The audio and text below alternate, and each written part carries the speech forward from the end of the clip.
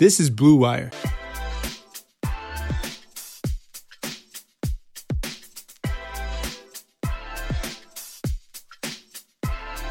All right, welcome into another special crossover edition of the Blue Wire podcast. It is Jordan Zern with The Rebuild, and once again I am joined by Jake Burns of Browns Film Breakdown. And Jake, it's cool to be able to do this a little more frequently with you, and especially during the off season when there isn't always a lot of news to talk about. Although, based on what we'll talk about today and just in general, I don't know if there's ever going to be a slow week surrounding the Cleveland Browns as we sort of tiptoe through this offseason.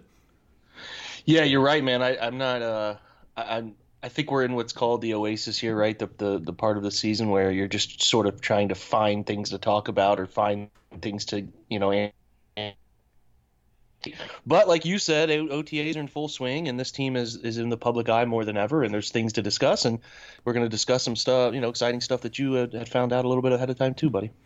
Yeah, so I guess it'll be a good place to start. I mean, first of all, I think just the news, just to touch on the news in itself, that Cleveland gets to host the 2021 NFL Draft was officially confirmed by Roger Goodell today at the owners' meetings in Florida. It's just a really cool thing, I think, just first and foremost, because they submitted a bid, I believe it was a year or so ago, to host the draft that I think Nashville eventually got, where they wanted to do it with like the first two nights in Cleveland, and then the last night of the draft was going to be in Canton, and the NFL was sort of like, that's logistically, that's way too much going on, and it doesn't really make sense to have people sort of driving elsewhere in the middle of it, and but I think that gave Cleveland like a little bit of a leg up in terms of securing a future year, because they had sort of already submitted a plan, kind of got the feedback, and then were able to sort of revamp it where it was just surrounded or just with Cleveland. So I just think being able to have, regardless of the buzz around the Browns, regardless of any of that, they could still be, coming off a 2-14 season. They could still be bad. They could still not have Baker. I just think it's cool to, all that stuff helps obviously get the draft here, but to be able to have it in a city that is as football crazy as Cleveland is, that has the sort of history that's been lost for a while, but really a rich history of, the Cleveland Browns are one of the premier and original NFL franchises, and I think it's going to be a really cool thing to be able to have it back here, and I think it just so happens to coincide with the rebirth of the team as well, which is another really cool thing. But yeah, Jake, what were your sort of initial feelings when you heard that it was officially coming here? Yeah, I mean, obviously excited because it's become such an event, man. Like, if you just sort of looked at it, when they did the overshots at Nashville, it's like it was like Times Square during the ball drop. It's just become, it has morphed into more than a draft. It has morphed into this celebration of football season halfway through the off-season period, which is just bizarre to think about how much people care about the NFL, right? Like, it's crazy to me that I couldn't imagine people turning out like that for the NBA draft. Like, I couldn't imagine people turning out like that for, like, the combine is becoming a prime time event now. I couldn't imagine people turning out for for the NBA, and that's not a knock on any other sport, but it's just kind of like where football is. There's this chatter about football. Is it sort of fading? Is it becoming, because it's so brutal? Is it becoming something that is fading out of the public eye? And we won't even see football in 10 years. Like, that's just not going to happen. People love it too much, and it doesn't seem to be working in the opposite direction. It just seems to continually be growing and continuing to take fan interest to another level. And kudos to the NFL. They capitalize on this stuff so well, and Twitter's become such a great spot during draft season for just content and people studying the draft and all of these things that are really, really fun, that help the time go by. Because if there was nothing to do, from the end of this, and the NBA draft, it just happens quick. I always compare the NBA because it's the closest one, Yep. In terms of popularity. But it's like the NBA draft, it's like the season ends and then boom, the draft's here all of a sudden. So it just all happens really quick. And it's like the NFL, there's these long months in between sort of their big landmark events, and there's such a build-up to the draft and what our team can become, because there's 32 teams right now who believe they can win the Super Bowl. Like, their fans just think that way. I mean, there's some that are pretty realistic. We're not that good, whatever. But everybody thinks their team is better.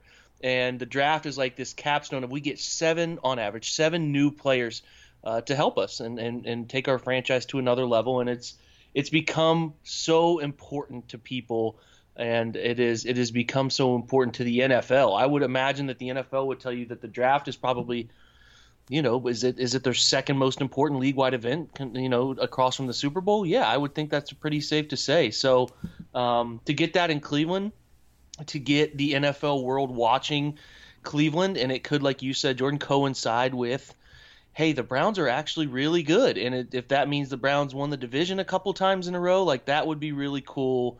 And it would be sort of the NFL is capitalizing on peak Brownstown interest of, the Browns are as good as they've been in the last 25 years. And now we're going to bring the spotlight to Cleveland with the draft. And it just could all be very cool. And it's an exciting time for Cleveland fans. It's an exciting time. My dad called me tonight with my mom, and they're asking me about it. And, they want to go. Everybody's going to want to go. Like, everybody's going to want to go. It is going to be packed. I just can't wait to see how they plan for how many people will be there, because to me, it's like the NFL draft is like the All-Star game with baseball this year. How many people say the draft or, the All-Star game will be back in Cleveland for another 20 years. We got to go watch. Like, how many people will think that way about the draft? It may not be here for another 15 to 20 years. We need to go. And I think it will just be overwhelmingly packed with people all 3 days. Yeah, I think it's going to dwarf what you're going to see around the MLB All-Star Game. I think it's going to dwarf what you're going to see around the NBA All-Star Game that'll be here in 2022.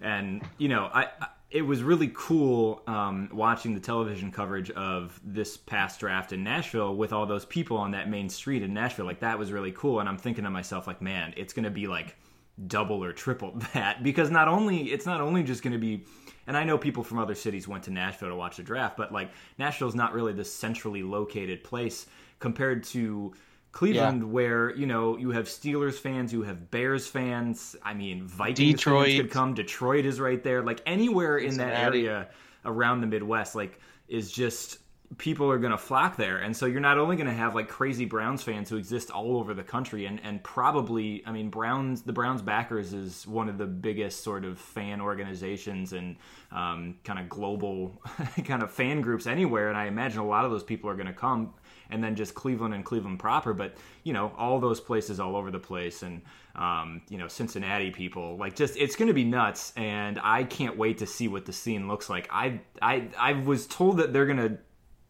to try and have, and I'm not sure whether, they want to risk having something outdoors, although I imagine they're going to try to, because I know that that they want to try and do it, the actual draft portion of it, down by the lake, whether that's near the stadium, whether that's sort of in one of the malls down there, or whatever it may be. If you remember, like, where the Cavs held after the championship parade, they held the sort of, all their players were sort of talking on the mic and talking about their experience of winning a championship. And that was on, I always get Mall B and Mall C and Mall A mixed up, but that was on one of them.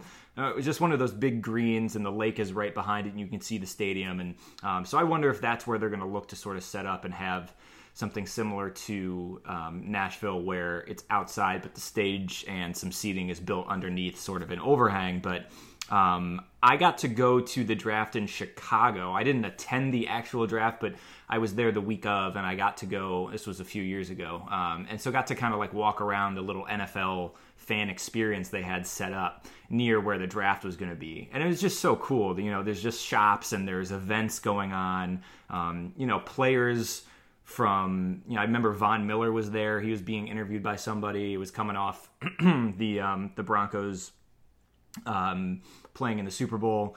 And so there's just a lot of stuff that's going to be going on. There's going to be a lot of NFL players there. There's obviously all the draftees will be there. So it's just going to be a super cool experience. And yeah, man, I can't wait. A lot of events happening in Cleveland over these next kind of 4 or 5 years, as we've seen people tweet about lately. So yeah, a good time to live near Cleveland and be able to try and work your way into some of these events.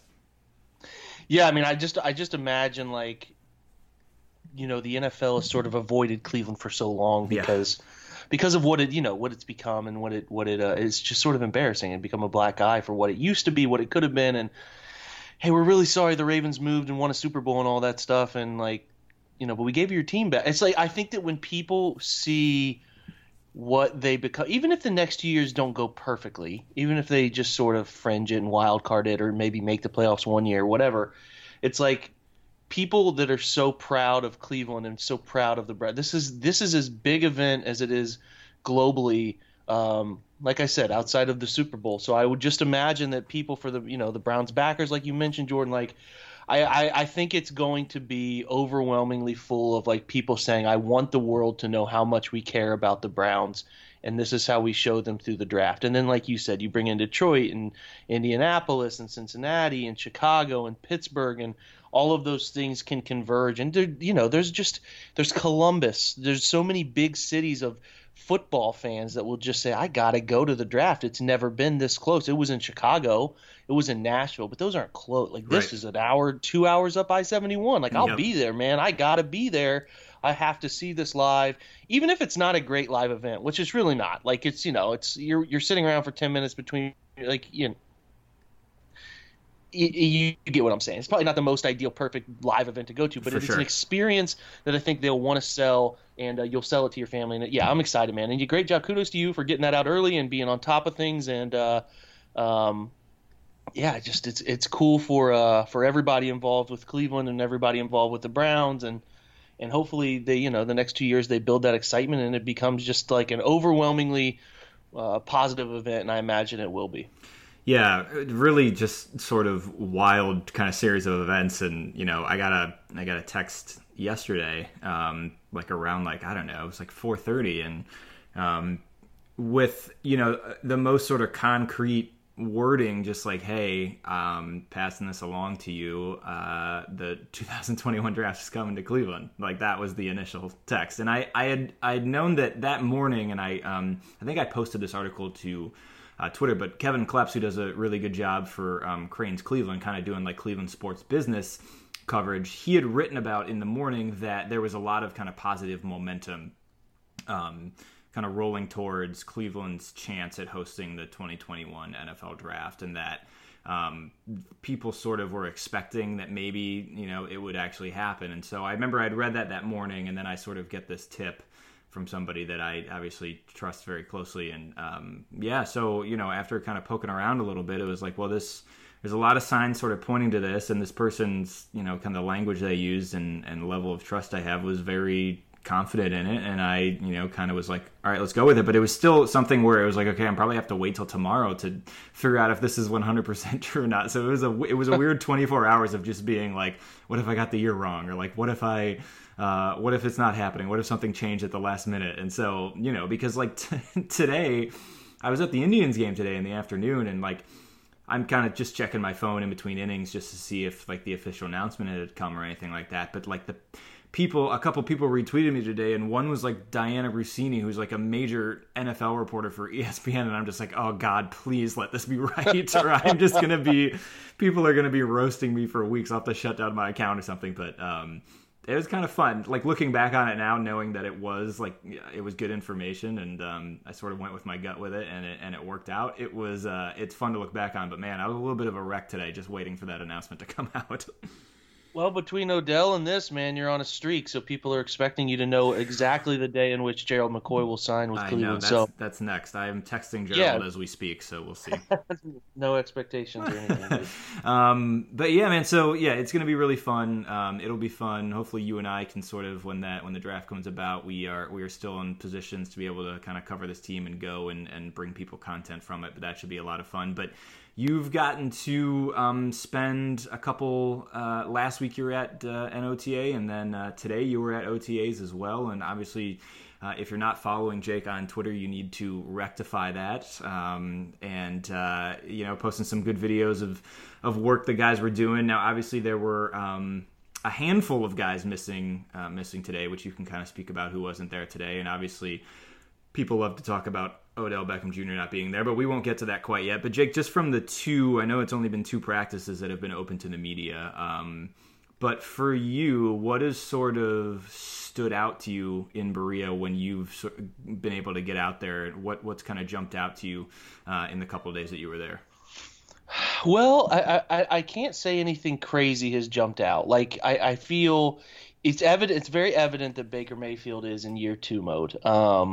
and he's different. I think that's pretty obvious in terms of what you would expect him to be at, like growth, maturity, but you can tell that it's his team. Like you can tell the way the players look at him. You can tell the way when anything happens offensively, he's like boisterous and his chest is puffed out. Like the first OTA, Lindsey Pipkins and Derek Willis got into a little bit of a locked helmet situation, and they're going at each other. And Baker's the one hollering from the offensive side of the football. Like it's just abundantly obvious that the whole team and the whole franchise is sort of like in the palm of his hand, and that's cool. He's 24. Like it's everything that you want, and you can tell that this is something that he's lived to do. And I haven't thought he's been overwhelmingly sharp the past two OTAs. But that doesn't, it doesn't mean that. You mentioned a minute ago who's been there, who hasn't. I haven't seen, when I've been there, I have not seen Odell. He has only been to one of them. I have not seen Jarvis Landry either. And then also today, well, the first one last week, they were without Higgins, who looks like he's nursing something with the calf. He was back today, but Callaway was out today. So it's just been, it's a pat. Like Blake Jackson's working a lot on the first team, and like Ratley, just it's a mixed bag wide receiver group wise right now, which is fine. It doesn't mean anything. It doesn't matter. It's good that those guys are. Excuse me. It's good that those guys are getting work, but it's just a mixed bag offensively. You obviously have two extremely talented running backs, so seeing Kareem Hunt in person has been really, you go into it with an expectation of like that's Kareem Hunt. He's had a really good career so far, but like seeing him up close, you understand that guy is a top 5 running back in the NFL. Yeah. So like they get into one-on-one situations with the linebackers, and you can just tell the way he runs routes and how comfortable he feels, in those situations. And then out of the back, you can only tell really so much about the run game because they're wearing, they're in shirts and shorts, and you can't really get a great feel for it. And even when you're on, as you know, we've been there together at the same time. I'm not even sure that I want to this year stand on the sideline during practice. Like I want to try to perch up somewhere because you can't really see much on the sidelines. Like it's just there's a ton of people on the sidelines. Like you can see things. Like the biggest thing I'm trying to take away is guys who are in certain positions, but like I can't really get a great feel for what's going on in terms of play by play. Like what is the tackle looking like? How does Myles Garrett come off the edge? Like that stuff you can't get a great feel for all the time unless your angle is perfect. So I would prefer to be up in a tower watching it, or at the top of the bleachers when training camp starts watching, because you can get more from team sessions and stuff than you can just being like right up on it. So that'll be interesting to me in terms of trying to figure out how it all shakes out, because they're just a mixed bag. Like today, Myles Garrett wasn't there, Olivier Vernon wasn't there. I mentioned Callaway. Landry and Odell weren't there. Duke has not been there at either of them, and I don't expect him to be there until the word mandatory is attached to it in June. And then I feel like somebody else was missing, but I can't think of it off the top. Morgan Burnett was out with a little. I think he had an ankle. It was bothering him. But yeah, I think that the biggest thing. There's two big takeaways for me. The right guard situation. So the right guard situation is now something the Browns have to figure out. Due to the Kevin Zeitler trade. And like I tweeted out something about it tonight. Like I'm overwhelmingly positive about all of this. Like I think that no matter what happens at right guard, I'm fine with what happened there, because you traded Zeitler for Olivier Vernon. I think that's a win of a trade. Just in terms of positional value and how a guy helps, that's fine. I get it. But the selling point when they made that move was, and this is not just from people who cover the team, but it was John Dorsey and like the whole crew, was we have Austin Corbett who's ready to go, and a guy we drafted and we think he can play.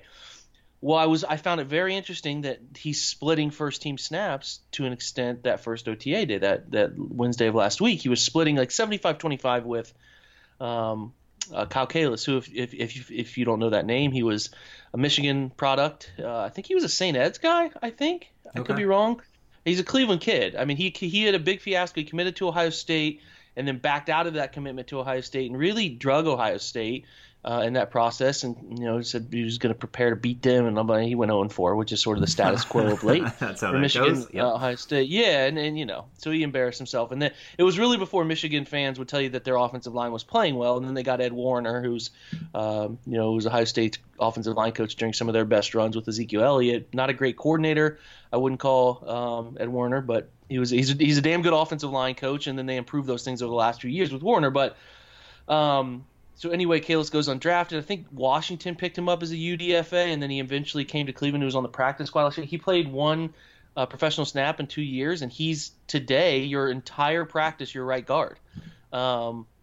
With the ones, he's playing over recently acquired Eric Kush, right, and Brian Winsman, and those guys are running second team, and then your second team center was Austin Corbett. Like, to me, and as I'm talking to Doug Lemery, who I talk to a lot of practice because we just sort of have a way of bouncing ideas off of each other, it's like if this guy was your right guard, he would be playing right guard every opportunity he has, because I even asked Joel Bitonio after practice, I said, it looked like Kalis is getting the right side snaps. Like, is that something we should expect it to be moving around? And Joel mentioned that they're going to move some people around. Well, he first did mention that it's a new position entirely for Corbett. He's never played. He played some right tackle at Nevada, but he hasn't really played on the right side of the line very much. So he's now taking on right guard, and it just, to me, I found it weird that, like, if this guy is your plan, like he is your rock solid right guard plan, you don't give him an entire day with the second team center position. Like just you don't give Joel Bitonio a different day doing something. Like, you don't do that. So it is a concern to me, and it's a concern because you're playing a UDFA right now with your first team, which it could all work out. Like, if you're a person who believes in, like, ignoring the process of good processes and, like, well, the result worked out, then that's fine. But I'm not that way. So, like, I look at it as, are they mitigating risk here? What's going on? What's the process by which you're going to find your right guard? And I think it is an area of concern. Again, I am cognizant of what the calendar says and that it is May. But to me, the signs aren't positive for Austin Corbett. And that and some people jumped down my throat and said, well, he's eventually going to be the center. Like, that's what he's going to do. Yeah. Okay, that's fine. But that means he's going to sit another year. Right. And that's 2 years of a rookie contract wasted before a guy even finds the field. Or if they're going to, air quotes here, cut J.C. Tretter, some people think that's a thing because it felt like Bleacher Report grabbed that a few weeks ago. It's like, I don't foresee that happening. And if their process is to take away Baker Mayfield's center and right guard from a really successful half of last year where everything clicked up front, I think that is a very risky move if they want to cut J.C. Tretter, which just seems crazy to me to remove 2 of the 5 pieces that were really the more solid pieces in front of him. So if that's your plan, that's an even worse process plan to me. So I don't know where it sits. I do know what I see. I'm only going to report what I see. And if I see a UDFA who has 1 snap playing over the guy at right guard who we all have sort of planned was going to play, that is an area of concern to me. Yeah. And something that fans should pay. Now, listen, I get it too. Like, this is we're concerned about the right guard position. Like, that's good. Like, they don't have to worry about defensive end anymore. They don't have to worry about quarterback. They don't have to worry about wide receiver. Like, all of those pretty important positions they have solved, but they're still, like, this is not a team. This is not a roster without fault. I'm not being negative. I'm not trying to bring down the optimism, but I'm telling you where I'm concerned about their offense, because you can find weaknesses. NFL teams find them all the time. And if you have a really big issue at right guard, that makes a shorter quarterback trying to find passing windows cognizant of where he has issues coming from all the time. And if that's a position of issue, that's something to pay attention to. So I will pay a lot of attention to that. I personally think it's the biggest story right now for this entire – like, I'm not worried about guys not being there. Yeah. Guys will be there when they're supposed to be there. They're working out. I have no issue. I've seen Miles. I've seen Olivier. They look great. Jarvis look great. Odell posts his workout videos all the time. He's in shape. It'll be fine. All of that stuff will work out fine. But this is a story. The right guard issue will continue to be an issue until we don't think it's an issue, and you prove it with somebody that you trust playing there. And I think it's something that is really worth monitoring.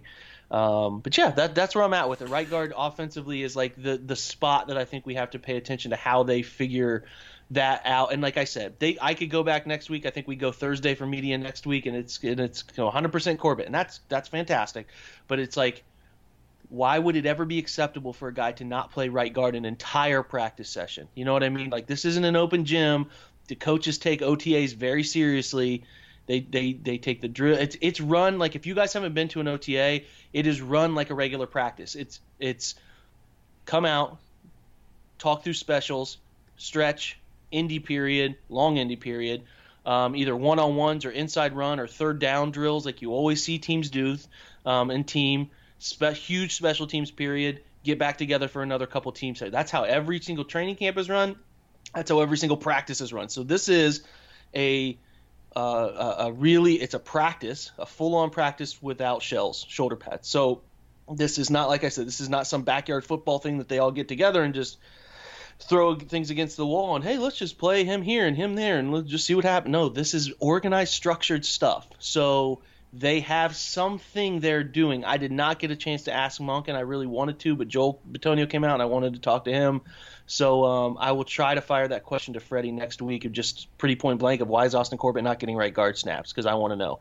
Yeah, and it's reminiscent too of slightly other side of the line and a little bit different, but I mean, like, people that sort of are like, oh, it's going to be fine, and yeah, he's going to be center, his position he's going to play anyway, or oh, it's only OTAs and he's going to get reps there in training camp, whatever. But I mean, the Browns went through this situation with their left tackle last season when they were trying to replace Joe Thomas, and it was all over the map when they put Joel Bitonio over there for a little while, and then they were like, oh, well, what about Desmond Harrison? And then all of a sudden it was Desmond Harrison getting reps over there, and then they threw him in, and he does okay, he does fine in the opener, and then slowly sort of tapers off since then, and then before you know it, it's like, oh, we can't play him there, we got to put in Greg Robinson, and that had a negative effect on the offensive line, especially in the first half of the season. So when you're trying to find somebody that is going to hold down a very important position all the positions on the offensive line are important, but especially when you're trying to replace somebody like a Joe Thomas, or now a Kevin Zeitler, like, that stuff matters, and those reps matters. And if Corbett, I guess part of me is like, okay, well, it's better to find out early, like, oh man, maybe Corbett can't play right guard, and so there's a benefit to that, whereas last year the Browns sort of had no idea what they were doing. They were just throwing players into that left tackle position before they eventually settled on Greg Robinson, and he gave them a little bit of stability there. But so on one hand, yeah, great. If Corbett's not going to be able to do it, and you already sort of know that in OTAs, and you're putting him with the twos and having him get most of his snaps as a center there, like, okay, fine. But I mean, it's a concern because, like you said, like, having an undrafted free agent, there's just no way the quality is going to be even close to what you were getting from Kevin Zeitler. And obviously, we don't know yet what that situation will be as we kind of go through the offseason and into training camp. But yeah, like, it's a big deal, and it's a big deal because Corbett has been sort of this polarizing guy where, he was inactive for a lot of games last year.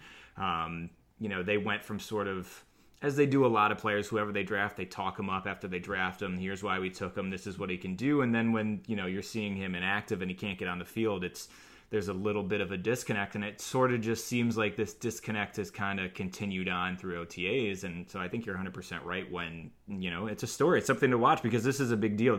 Corbett was, I think you make this trade regardless of who your right guard is and regardless of who you have backing him up. If you're ending up with Olivier Vernon and, tangentially also Odell Beckham Jr., like, you're going to make that trade. But if they thought and they want Austin Corbett to be that guy that gave them a bit of a safety net to make the trade, and then it's not happening, it's certainly going to be something to watch. I also, Jake, wanted to ask you about something me, and Brandon Leister were sort of talking about on Twitter today too, was some comments from defensive coordinator Steve Wilks as he sort of talked to you guys today, and he just had an interesting quote.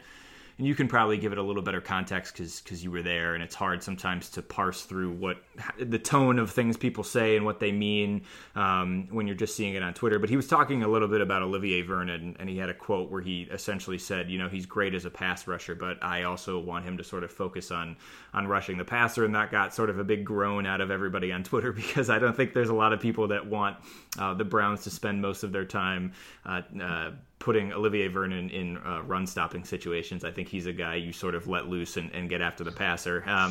But obviously it sort of leads to a bigger question just about what you've seen from Steve Wilks and sort of defensively.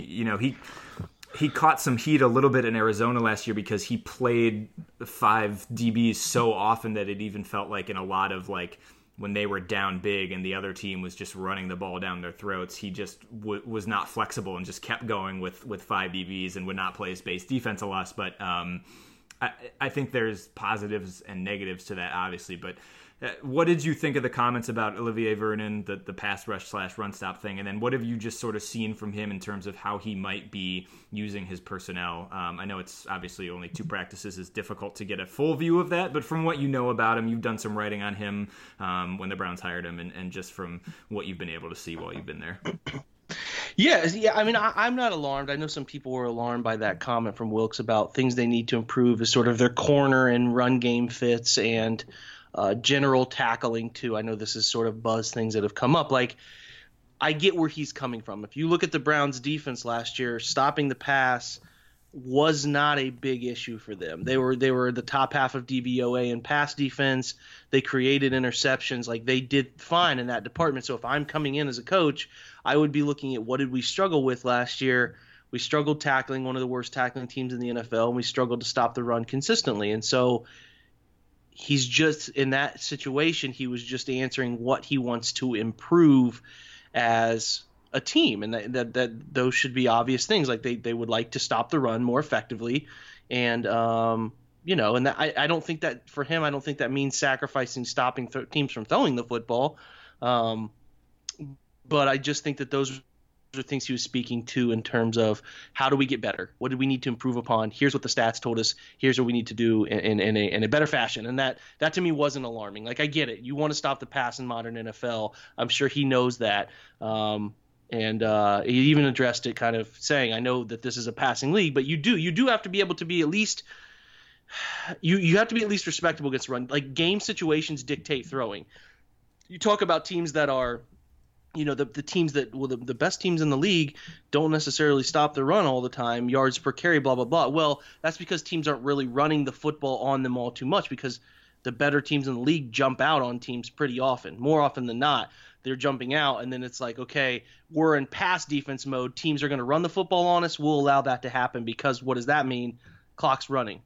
Time's turning. So, like, that is the thought process there. So I get where he's coming from. And then, like Olivier Vernon, I just wrote on those guys last night, him and Miles. Like, Olivier, this is another concern, and I put it in writing. Like, if you're looking at defensively, Olivier Vernon had I don't have the numbers specifically in front of me, but I spent a ridiculous amount of time researching this stuff, and Pro Football Focus helps like crazy. I think he's had like 5,600 professional snaps between Miami and New York. He's only played about 540 of those on the left side. That is the left side defensive end, or if you're from the offensive perspective of the quarterback, it's on his right. And then Myles Garrett only played 7 snaps his rookie year on that left side, and then 84 his second year. So he's only played 91 snaps his entire 2-year career playing that side of the football too. So you have 2 guys who have cumulatively not played over 10% of their professional snaps. Like, Myles has played like 1,200-ish professional snaps. I think I could be wrong on that number. I got to look at it. No, it was more than that. He's played like 1,600 professional snaps because he played over 1,000 this year. Anyway, nonetheless, you're looking at 2 guys who have predominantly played right defensive end. And the responsibilities shift a little between the right and left defensive end, because typically teams are run strength to the right pretty often. Most teams run with most guys who are right-handed. They feel more comfortable running the football to the right. There's a balance there. I get it. But that is typically the left defensive end is an edge setter guy. So I went back and looked. Like, Olivier hadn't had a season with more than 75 snaps rushing off the left side, and that is rushing off the left side in terms of you could be a stand-up end, you could be a hand in the dirt defensive end, or you could be like a defensive tackle or a left outside linebacker in a 3-4 scheme like Olivier played a little bit of. In New York, they played some 3-4 stuff. So I just looked at any time they came off the left side, whether run or pass, if that makes sense. And neither of them have played much. Now, Myles Garrett was pass rush productivity grade. Pro Football Focus tallies that, just sort of how effective you are at getting after the quarterback and the results of which those plays you do. He actually led the entire NFL rushing from the left side. I think he had 57 rushes, so he had like a 12.5 pass rush productivity grade, which was best in the NFL for anybody above 50 snaps, pass rush snaps on the left side. So there are positive things for both of those guys, and I think Olivier in 2016 had a stretch, like a 5-game stretch, Jordan, where he was playing for some reason opposite Pierre-Paul. Pierre-Paul was pretty much always the left defensive end, and he was the right defensive end.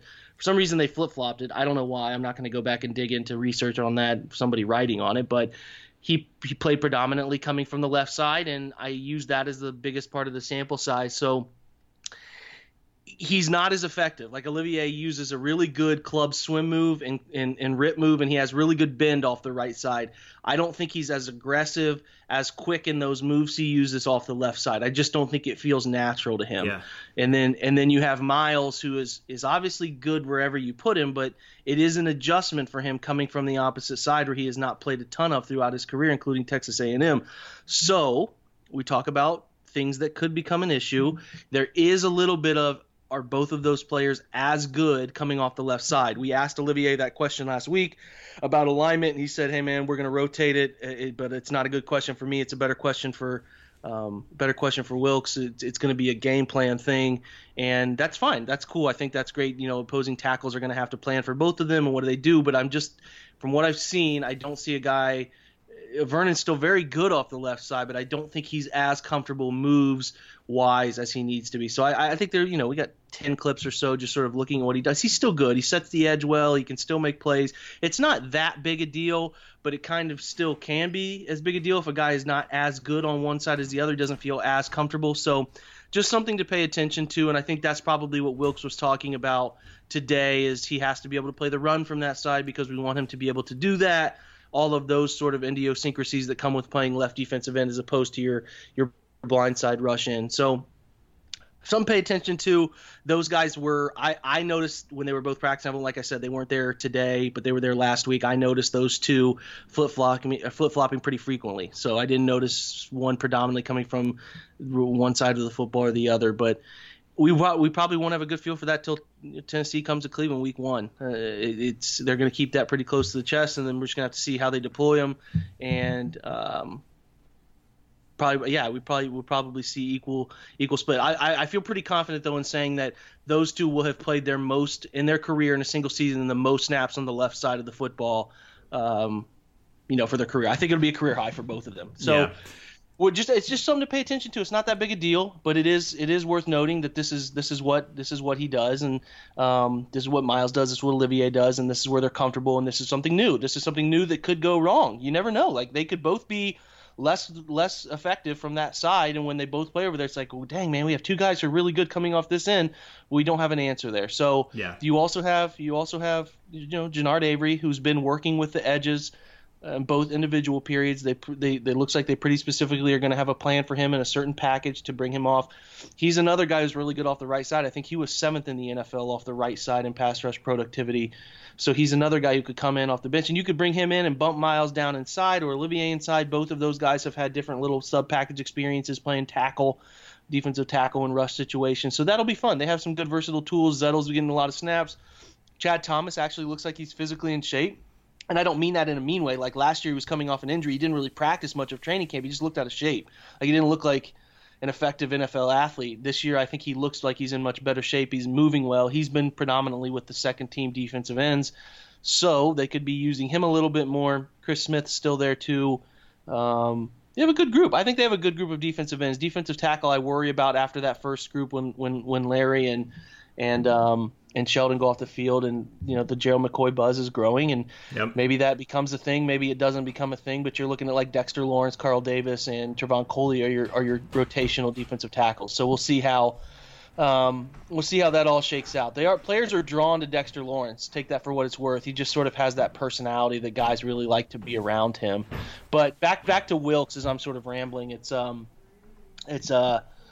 They did a little bit of both. I asked Denzel Ward that question today was, the press man versus off-ball stuff. They did both. They were playing a lot of defensive backs.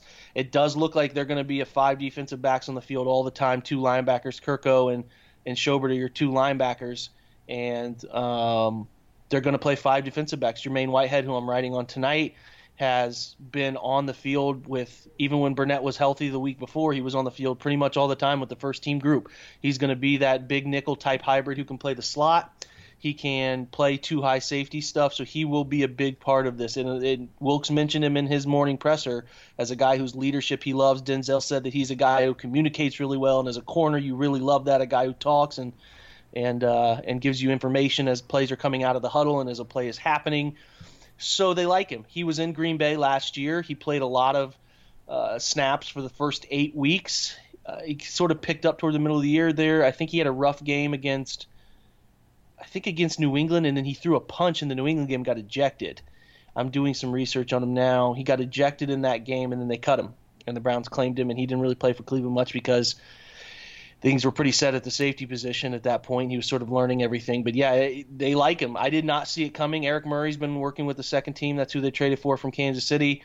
And Sheldrick Redwine's in that second team group. So they like him, and I think they're going to use him way more than people anticipated. And the big news of the day, I should say too, Jordan, is that Greedy Williams was your first team corner opposite. Yeah, that was my favorite tweet of yours. It was just cool to see those names in the same sentence together playing opposite of each other, and that's just something that like I get excited envisioning. So I'm sure it was cool for you to kind of see that happening on the field.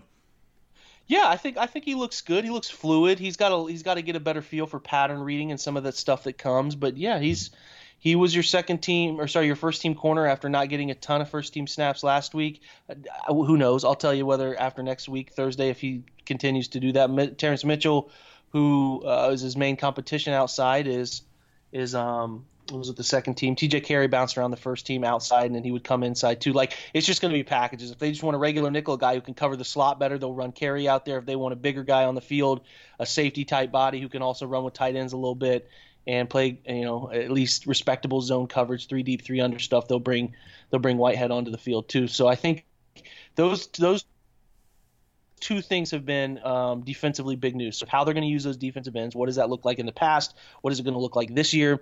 And then Jermaine Whitehead being way more involved than I think anybody anticipated. I'm at fault here too. I didn't really take him serious. I didn't really count him as a part of this roster, let alone a part of the defense playing like he's playing here early on and what they're saying about him. So that will be fun to watch. And then Greedy Williams too is jumping in and playing first team reps pretty early on in his time with the Browns. So I think the defense you got to feel pretty good about right now in terms of what they look like as a whole. I've seen them now. The last week they were sort of whole, and they overwhelm you a little bit with talent there at times. And the second team, I should say, the two young linebackers, Sione Takitaki and Mac Wilson, have been together. Like, they've been stuck at the hip, and they when they go out there and play, that group plays, they play together. Yeah, they don't play them with anybody else. Ardarius Taylor is another. The fellow they signed from Tampa Bay, big-time special teams player, but he will be on the roster. He rotates with their veteran second group. Ray Armstrong's in that second group. So I think that covers it. Yeah, that's most of the guys that are getting your snaps. Your second corners, like I said, Terrence Mitchell, Lindsey Pipkins, number 41. He plays opposite Terrence Mitchell too. So Morgan Burnett will be actively involved in the back half of the second. They have good depth though, man. That's the thing that comes to me is like, when I watch it, I see them with 5 good corners, and I see them with really good safety depth. And like Sheldrick Redwine is going to be like your bottom of your roster, and that's a really good young player to have at the bottom of your roster and feel good about him as a special teams contributor and feel good about him that if he, as the year wears on and he has to step in a pinch, could he do it? And is he a future player? Like the depth, the difference is that somebody like Sheldrick Redwine would have been counted on in years past. Like he's not being counted on. And that only benefits everybody involved, the Browns and obviously the younger player as well. So good to see. Offense, it's tough. I don't have a big picture. I haven't seen the biggest part of this group is the 4 wide receivers being together. David Njoku looks great. I'm not sure he was born on this earth. Same with Myles Garrett. Like those are two. They're from elsewhere. Myles Garrett is obviously a specimen, but there's just something about like David Njoku's build that makes it look like he just like he was born and then he immediately was just in the weight room. Like he's just been looked like that his whole life. It's insane. And like he jogs out on the practice field and he runs in this really weird graceful way. Like he sort of floats and bounces. Like he's good. He's not even 23. I don't think. I don't think he turns 23. Yeah, he's still ridiculously young. And he had a nice catch on the sideline on a deep corner route. And he's going to be good. They're going to be good. The 11 personnel stuff is very real. Nick Chubb looks like a bigger version of Nick Chubb from last year. Like it's all there. All of it is there. I think everybody should be more than excited. This is not a finished picture yet. They could still add pieces, whether it's Gerald McCoy or players who get cut. Or bear in mind they signed Michael Kendricks in the early June of last year, so like things will shake around. Like they will. This is not the final roster that we will see, but this roster is very real. It is very talented, and I've thought that without even seeing one of the best wide receivers in the game up close and personal, and Yeah, it's good. It's good. I think that the vibe is good. The team looks. I mean, Freddie really gets after him. I know Freddie's like a golly gee guy in press conferences, but he coaches hard, man. He coaches them with, with vigor. He holds guys very accountable for mental mistakes. That is what I've seen him get heated about the most in the two practices we've been to. Monken's very cerebral, very quiet in approach, sort of talking guys through things. Freddie is sort of the bad cop in this scenario. Like if you saw Freddie on the field talking the way he's talking, you didn't see him talk much as a running back coach because this kind of just stay out of the way type of thing. You take your guys and do your thing. But yeah, when the offense is doing things or there's something going on or somebody's messing up, like he's on top of them, and he's the language is R-rated, so he's going after him. He's big on the accountability stuff. I've liked Wilkes' approach. He's been not the Greg Williams was sort of everybody look at me, and that's just his personality. And that's not it's not nefarious, but like that's just like his. I'm gonna make a scene out here, and everybody's gonna hear me talk. Like that's not Wilkes' approach. Like his is like do your job, do it for the team, and that approach. I like how he feels. I like how Holcomb coaches his group too. And I'll tell you what, Tosh Lupoi has a real Brock Lesnar look about him. If I was on the field today, and Tosh Lupoi's the new defensive line coach, he was Alabama's DC, and I looked quickly to my left. I could have swore it was Brock Lesnar. Like that guy looks just like him, but nah. I mean, he gets after the defensive line. He coaches them really hard, and I like him. I like the way his approaches. Guys seem to respond to him well. The way he kind of gets after them. It's not getting after them in a mean way, but it's just like getting after them about practicing hard and doing drills hard. And when you're in, you're going 100%. And I like that. James Campen, much different too than Bob Wiley, just less. He's sort of quiet in approach too. They do a ton of technique, hand placement work, and Joel Bitonio touched about that in his few minutes at the press conference today. It's a ton of hand fighting, how they get set, how they base into their first few steps. I'm not here to say Bob Wiley wasn't doing those things because I probably wasn't paying as much attention, but I just noticed that like when the offensive line goes away during special teams or whatever, that those guys are really, really harping on the minor things that are important still, like how their kick step looks, how their hand placement looks, how they're fighting with their hands when somebody gets their hands in a different place. So all of those things are good to see, and I think Joel touched on that too. So really good 2 days of OTAs. The kicking battle, I think, seems to be neck and neck. I haven't really noticed much of a difference from either of them. I do know Seibert booms the ball in kickoffs, but so does Greg Joseph. It's just gonna have to be who makes the most and is who's the most consistent. That battle, to be honest, Jordan, probably won in the preseason in games. I think they'll kick as many times as they can in games to get a feel for those two. But you take a guy in the 5th round, I imagine he has every leg up he could possibly, no pun intended, but every opportunity to make that team and do that job than Greg Joseph. So we'll see. That's what I got in a couple days worth of OTAs. We'll get up there Thursday next week. They go. I'm not sure who will be there, who won't be there. You never really know. You just kind of show up. And I should mention too that Duke has not been there either. Duke is. I think Duke might just quit football to become a professional chef. I don't know. That might just be his path. The only thing he puts on his Instagram now is him making food. So it'll be interesting to see what happens with Duke. I think obviously he's made his feelings known. And I think his total absence, really from not only OTAs but just I don't know any media, any public remarks, anything like makes it fairly clear that he's probably once they signed Kareem Hunt, he didn't feel like his role was gonna expand at all to what he wanted. But I do think as we kind of wrap this up and really great stuff again, Jake, and make sure you're following Jake for Jake_Burns18. So when he's back out there next Thursday, he's you can kind of go along with him as he's running through OTAs and giving you his kind of real-time observations. But I think a theme, especially with the Browns on both sides of the ball, because I know today you mentioned obviously there was a lack of receivers there today, but Rashard Higgins getting some snaps in the slot, and you can move Callaway around, you can move Higgins around, you can move Jarvis Landry around. Like they just have guys that, and even Odell Beckham Jr., who worked out of the slot for periods of time in New York. Like you just have versatility, especially Kareem Hunt. We saw Nick Chubb, who wasn't exactly known as a guy who can catch the ball out of the backfield, or that wasn't his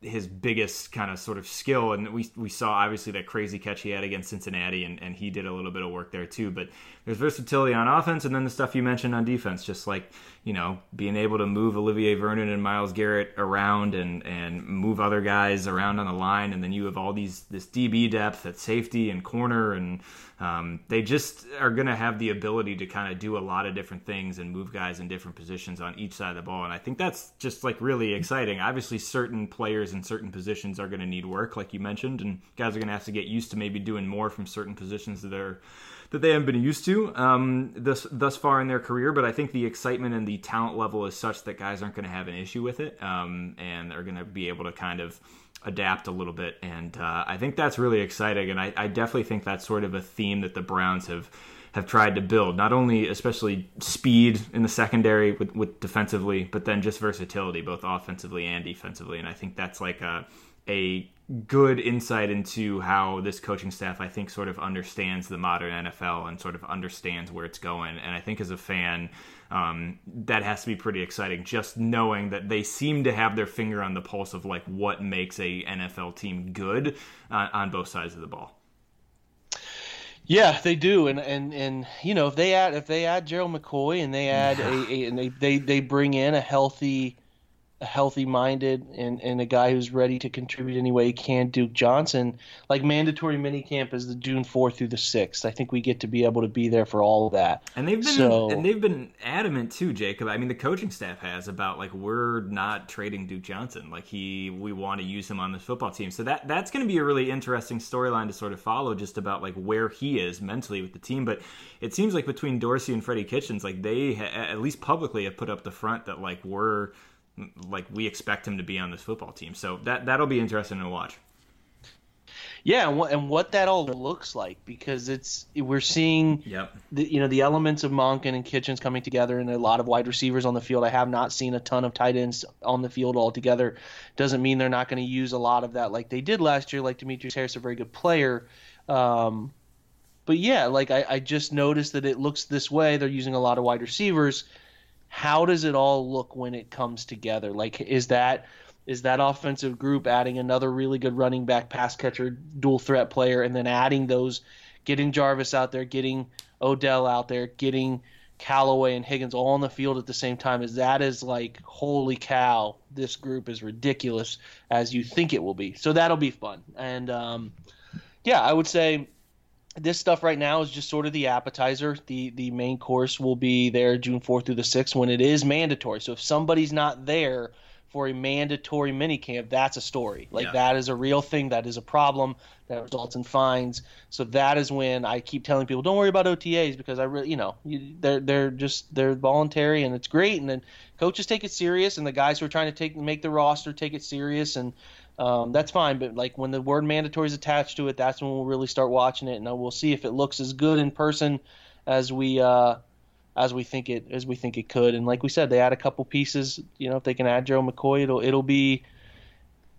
I think it seems like there's a lot of people that don't want the Browns to be as good as what they could be. So it'll be very fascinating to watch what that big picture thing looks like, and if it's sort of as holy cow, these guys are all in Cleveland at the same time sort of thing. So it'll be fun. Some good stuff coming up. We'll have another one of these, and on my end, I'll talk about OTAs next week, and then minicamp. I'm going to try to go up to all 3 days as best I can, and give you guys a full report of what that looks like. Because then after minicamp, it's really off. We're off until training camp. That's late July, so that's the best chance we have to really get a preview of what this group will look like when they reconvene, and it's really football season. So it's going to sneak up on us, and summer will sort of get started here before we know it. And I cannot wait to sort of see them fully operational and running 7-on-7s and 11-on-11s and all of that. That's going to be that'll be the good stuff, and that will be really enjoyable. So man, like I said at the beginning, although it can seem sometimes like the off season can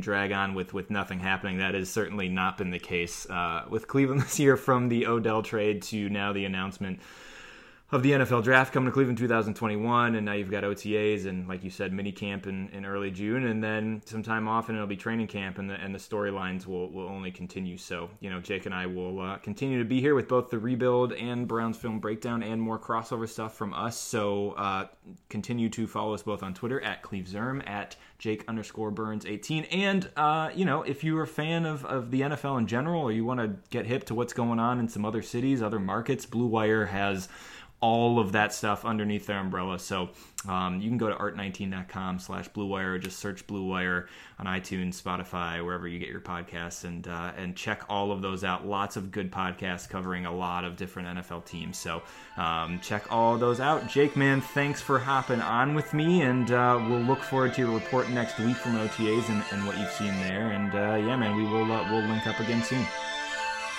Always my pleasure, brother. All right, dude. I will talk to you later. All right.